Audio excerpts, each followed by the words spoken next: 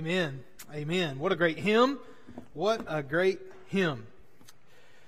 If you have a Bible, open up with me to Ephesians chapter 1. Ephesians chapter 1. We're going to be in verses 3 through 6 this morning as we continue in our series titled Father, Son, and Holy Spirit, sermons on the Godhead. It's a good thing to think about the Lord. A good thing to reflect on who God is so that we can worship Him and obey Him better. If you have your Bibles open there, I wish you would please stand with me out of reverence for the reading of the words of our God. Paul writes under the inspiration of the Holy Spirit in such a way that as the words on this page are being read, God Himself is speaking to us. Beginning verse 3. Blessed be the God and Father of our Lord Jesus Christ, who has blessed us in Christ with every spiritual blessing in the heavenly places, even as He chose us in Him before the foundation of the world, that we should be holy and blameless before Him. In love, He predestined us for adoption as sons through Jesus Christ, according to the purpose of His will, to the praise of His glorious grace, with which He has blessed us in the Beloved. Let's pray together. Lord our God, we thank You for Jesus. We thank You for His gospel. And oh God, we thank You for God the Father, who we will think about, learn about today. It's in Jesus' name we pray. Amen. You may be seated. As I'm sure you already know, there's a lot that can be learned from names. Now just think about those sweet babies that were up here just a little bit ago. One of the first questions we ask when those babies are born is, what's their name? I always love it when we use a little app here in the office called Slack, where you can send messages to each other. And one of the first things we do when a new baby's born here, somebody sends out a message to the whole staff saying, well, how much they weighed, what time they were born, and what their name is. It's part of how we announce that they're here. Many of you have children, and people will ask you, why are your children named what they're named? What's the story? I get those questions a lot about my own children. Now, why are your children named the names that they're named? They all have family names. Some children have biblical names. Some people have names that just their parents liked. They just saw it somewhere or learned about it somewhere and liked it. But there's almost always a story behind our names. I get the question all the time. Why is your name spelled with only one T?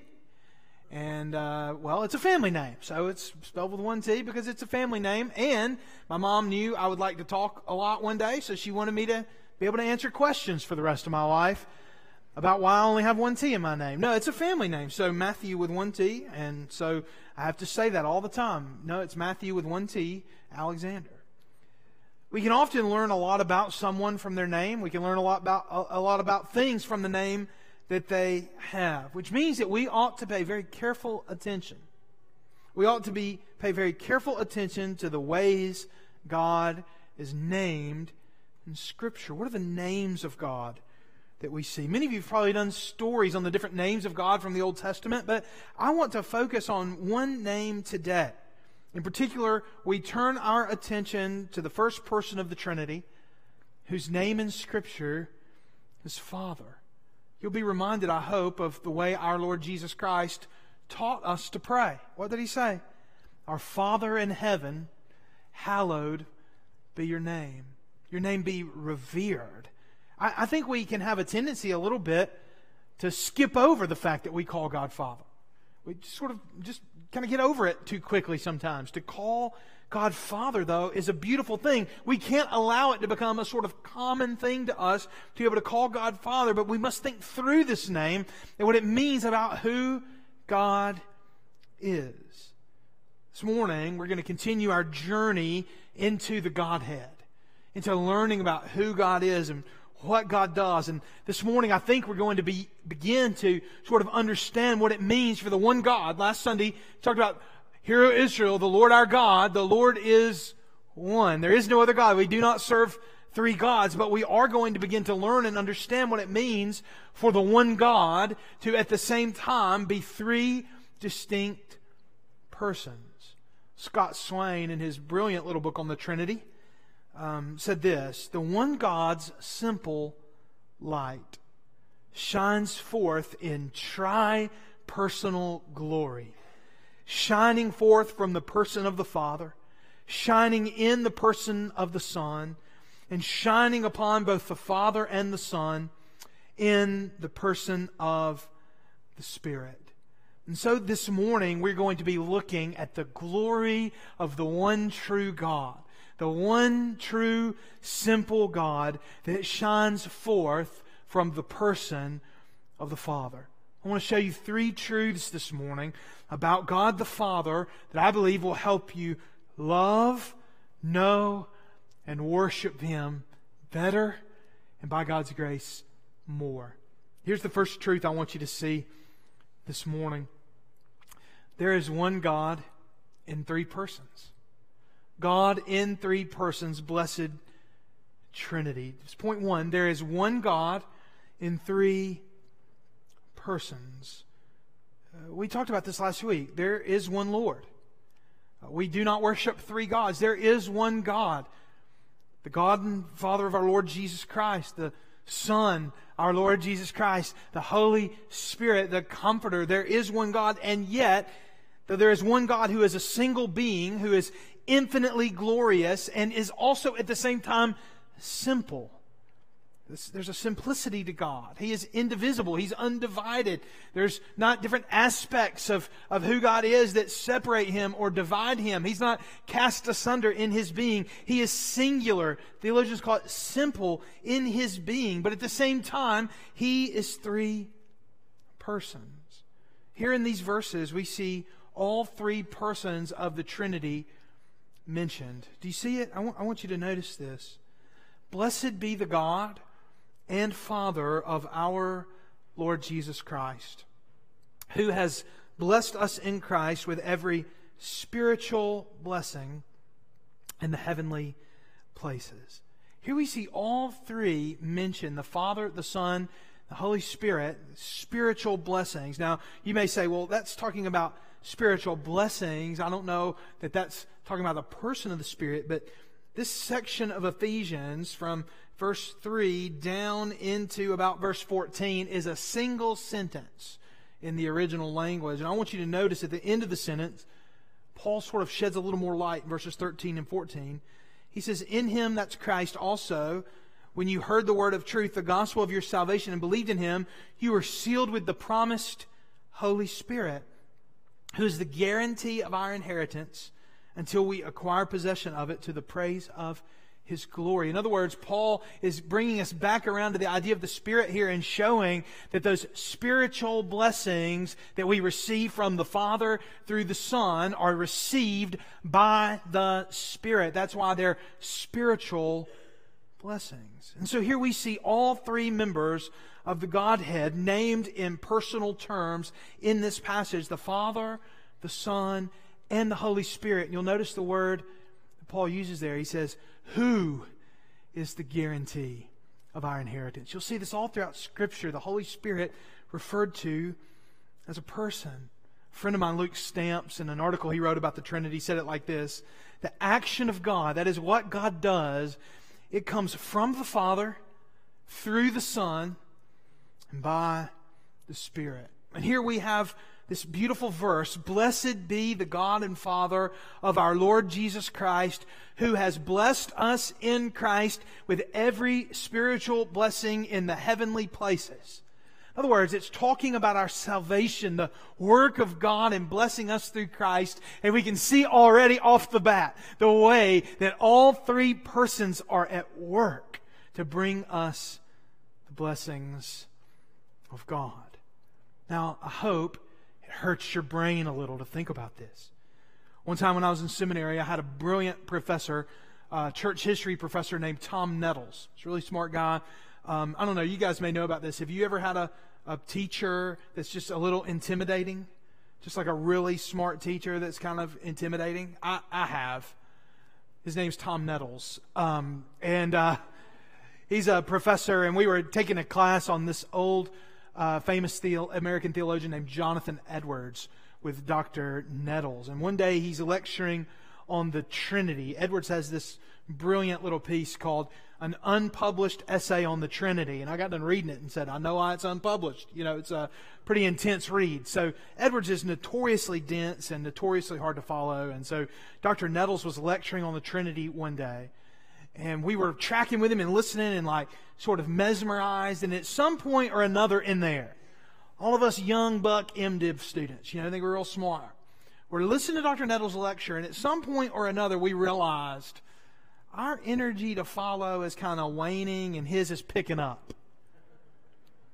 And at some point or another in the course of that lecture, in those moments, we realized while he was teaching us and we were listening, he sort of turned the afterburners on and left us behind. You know what I mean? You guys ever made this face in class? It's like this. Kind of your eyes glaze over. I've done that before in Dr. Nettles' class. And he looked at us and he said, "Are you guys with me?" And everybody to a person just kind of shook their head no. Dr. Nettles busted out laughing. He said, "Boys, it's a good thing to think about God." Church, it's a good thing to think about God. It's a good thing to have our mind boggled. But it is true. It's true, and it's gloriously true that the Son is eternally begotten of the Father, and that the Spirit is eternally breathed out, I would say, from the Father and the Son. And we're going to spend the rest of this sermon series this week and 6 more thinking through this truth, and the goal is for this to lead us to a more vibrant love for and a more vibrant worship of God. Blessed be the God and Father of our Lord Jesus Christ. Think about it like this. God is uniquely glorious. And in His being, He is so glorious that He exists eternally. Because He is so wonderful and so magnificent and so glorious, because of the nature of His being, because of His very existence, He must by His very nature exist eternally as a single being in 3 persons. I believe that's what the Scriptures teach, and thus this we believe and we confess. The one God is one God in 3 persons. But second of all, I hope you see this. The first person of the Trinity is the Father. That's our second point this morning. The first person is the Father. The Scripture teaches us something here. The text teaches us something else. The first person of the Trinity, the first one named here, is the God and Father of our Lord Jesus Christ. You see, the Father's name is a revelation of who He is, and it's essential for us to know His name in order to know who He is. And here Paul is even writing this letter. Grace to you and peace from the God, our Father, and the Lord Jesus Christ. And he says, "Blessed be the God and Father of our Lord Jesus Christ, who has blessed us in Christ." You'll notice 2 things about this person that are described here. First of all, He is God. Isn't that a wonderful thing to know? Our Father in heaven, whose name we are to hallow. Our Father in heaven, whom we were introduced to by our brother Jesus Christ, our Lord and Savior. Our Father in heaven, who loves us, who shepherds us, who cares for us. He is God. All throughout the Bible, there's really never been any sort of question in all of church history about whether or not the Father is God. Throughout the New Testament, it's clear that the divinity of the Father is shown to us. So often, I think, we associate some of the things we are less comfortable with in the Old Testament with the Father alone, and not with the Father, the Son, and the Holy Spirit. But as a believer, I think it's important for us to realize we've been taught to call God Father. And any work of God in the Old Testament is a work of the Father, the Son, and the Holy Spirit. And any work of the New Testament is a work of the Father, the Son, and the Holy Spirit, save for those works what Jesus did alone in His humanity. And so when we look at God the Father, we can feel His love and His care and His presence, because He is our Father. And so not only does Jesus give us data and information on what God is like. And not only does the Holy Spirit give us data and information about what God is like, but the very fact that He is the God and Father of our Lord Jesus Christ tells us something about what God is like. He loves us because He is our Father. But second, He's also the Father of our Lord Jesus Christ. Here's something beautiful about Jesus. Jesus was not created. This is good news, okay? Jesus wasn't created. The Son was not made.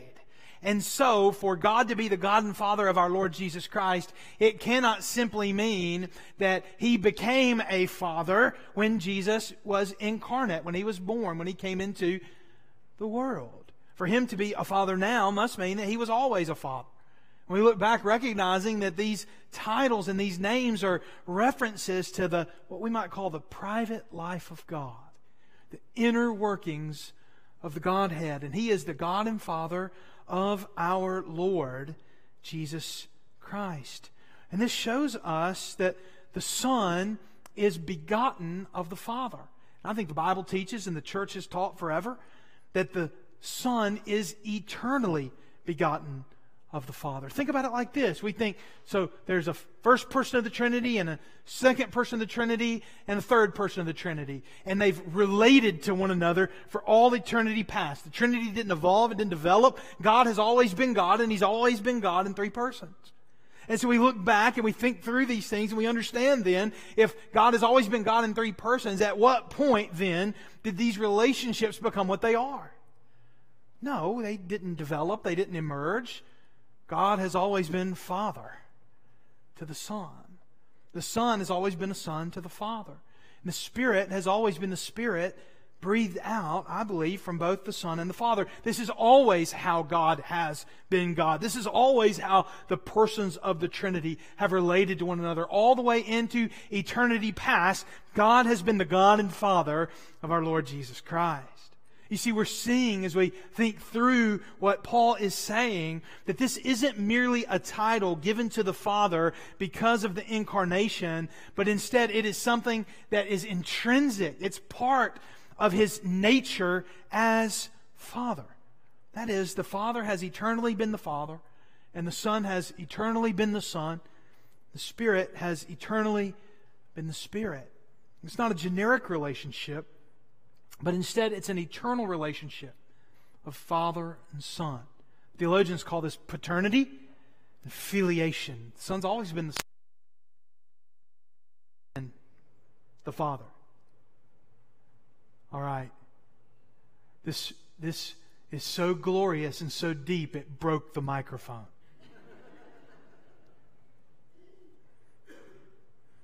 The first person is the Father.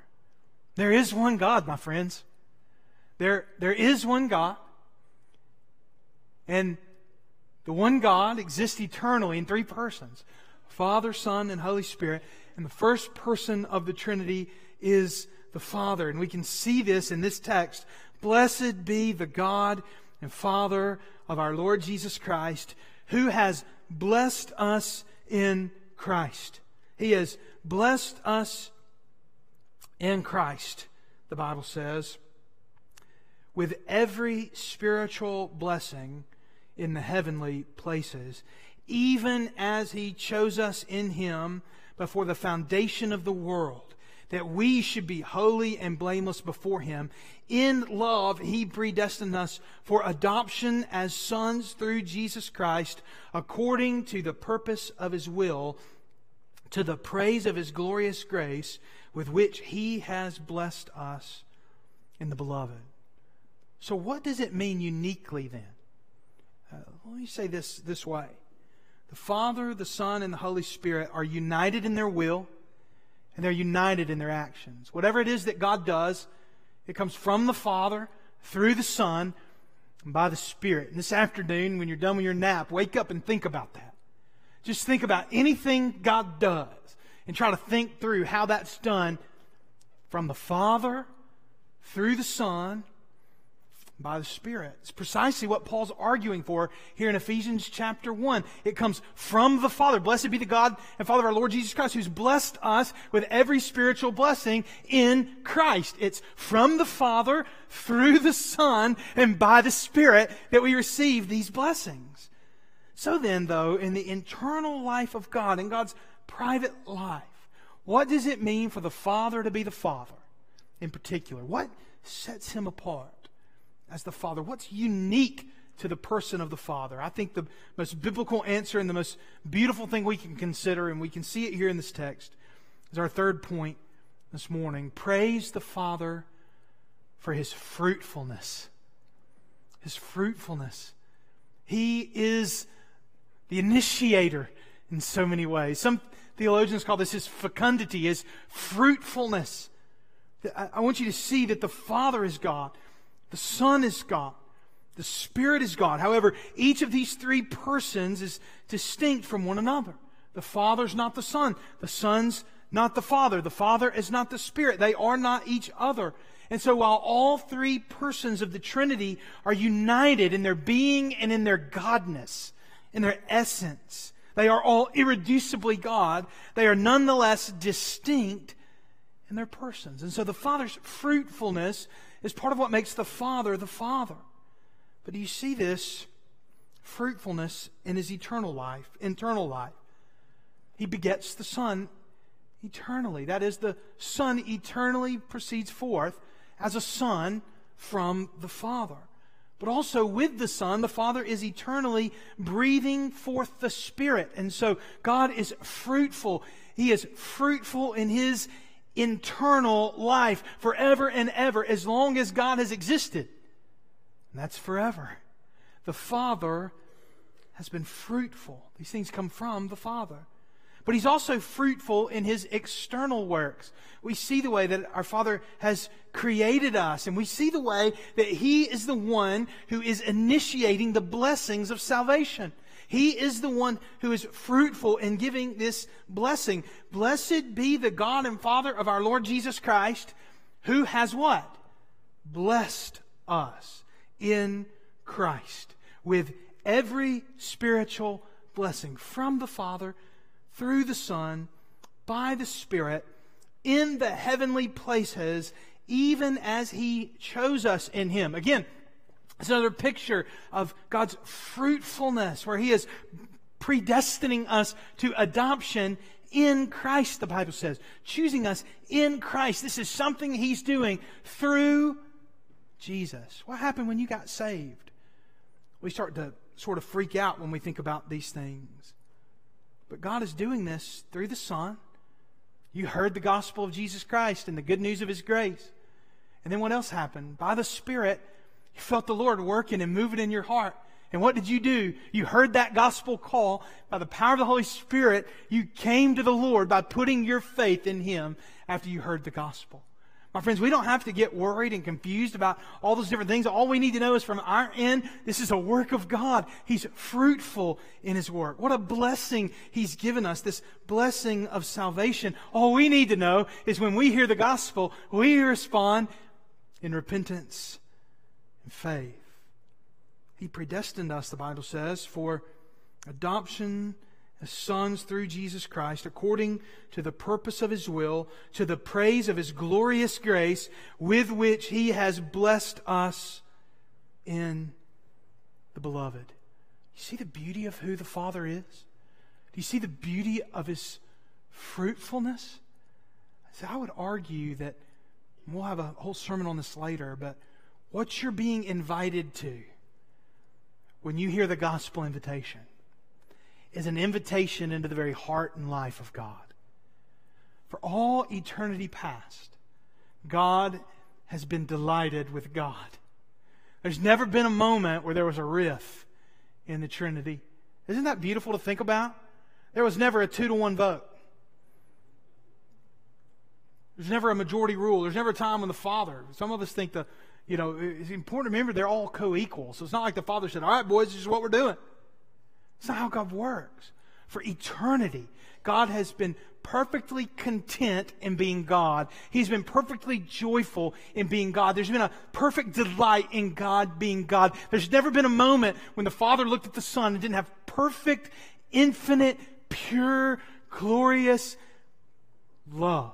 There's never been a moment when the Father looked at the Spirit when there wasn't perfect, pure, infinite love there. There's never been a moment when the Spirit reflected back on the Father and the Son and didn't see perfect, glorious love. And that's the life you've been invited into. God's love and His fruitfulness has spilled over out of His own life by His will and by His glorious grace. He spilled over into nothing and created the world out of nothing in order that we might be by grace invited into His personal life. That's the God we serve, and that's the sort of fruitfulness that the Father provides. And notice how Paul responds to this glorious truth. He says, to the praise of His glorious grace with which He has blessed us in the Beloved. In other words, God's fruitfulness, the fruitfulness of the Father, ought to lead us to erupt in worship and praise. Blessed be the God and Father of our Lord Jesus Christ, who has blessed us with every spiritual blessing in the heavenly places. Blessed be indeed. There's a lot we can learn about a name. When you hear someone's name, when you learn about someone's name, it's important that you pay attention and learn all that you can know about them. And so this morning, what I hope we will learn and think about is what it means to praise, to worship, to glorify the God and Father of our Lord Jesus Christ. I want to offer an invitation this morning. And this morning, on behalf of the Father, the Son, and the Holy Spirit, I want to welcome you into their life by grace.